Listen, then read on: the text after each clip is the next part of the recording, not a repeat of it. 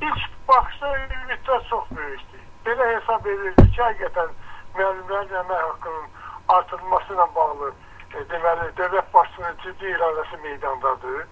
Buna ən adı deməli, keçən il yox, iniş ilin hardasa yanvar ayında onun verdiyi fərman səbəb oldu və orada müəllimlərin əmək haqqının 33% artırma. Bu deməkdir ki, 33% bilirsiniz, ən azı 1/3 qədər artırmaq deməkdir.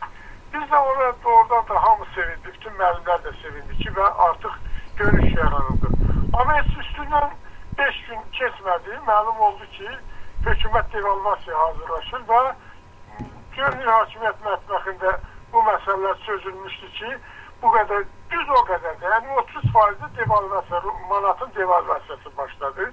Bu deməkdir ki, deməli, müəllimin əmək haqqı artırılmadı. Faktiki olaraq belədir. Sonra devalvasiyaya görə güya 10% əmək haqqını artırdılar. Təsəvvür edin, 10% nə deməkdir? Ondan bəri də sonra yenə bir devalvasiya olundu.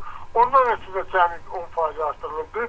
İndi əslinə qalanda dəyər etibarıyla götürüləndə müəllimin əmək haqqı artırılmayıb, azaldıldı.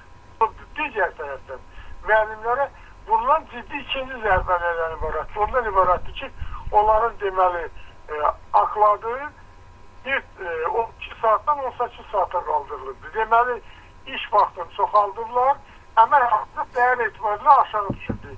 Yəni, 2 qat ziyandır müəllimlərə.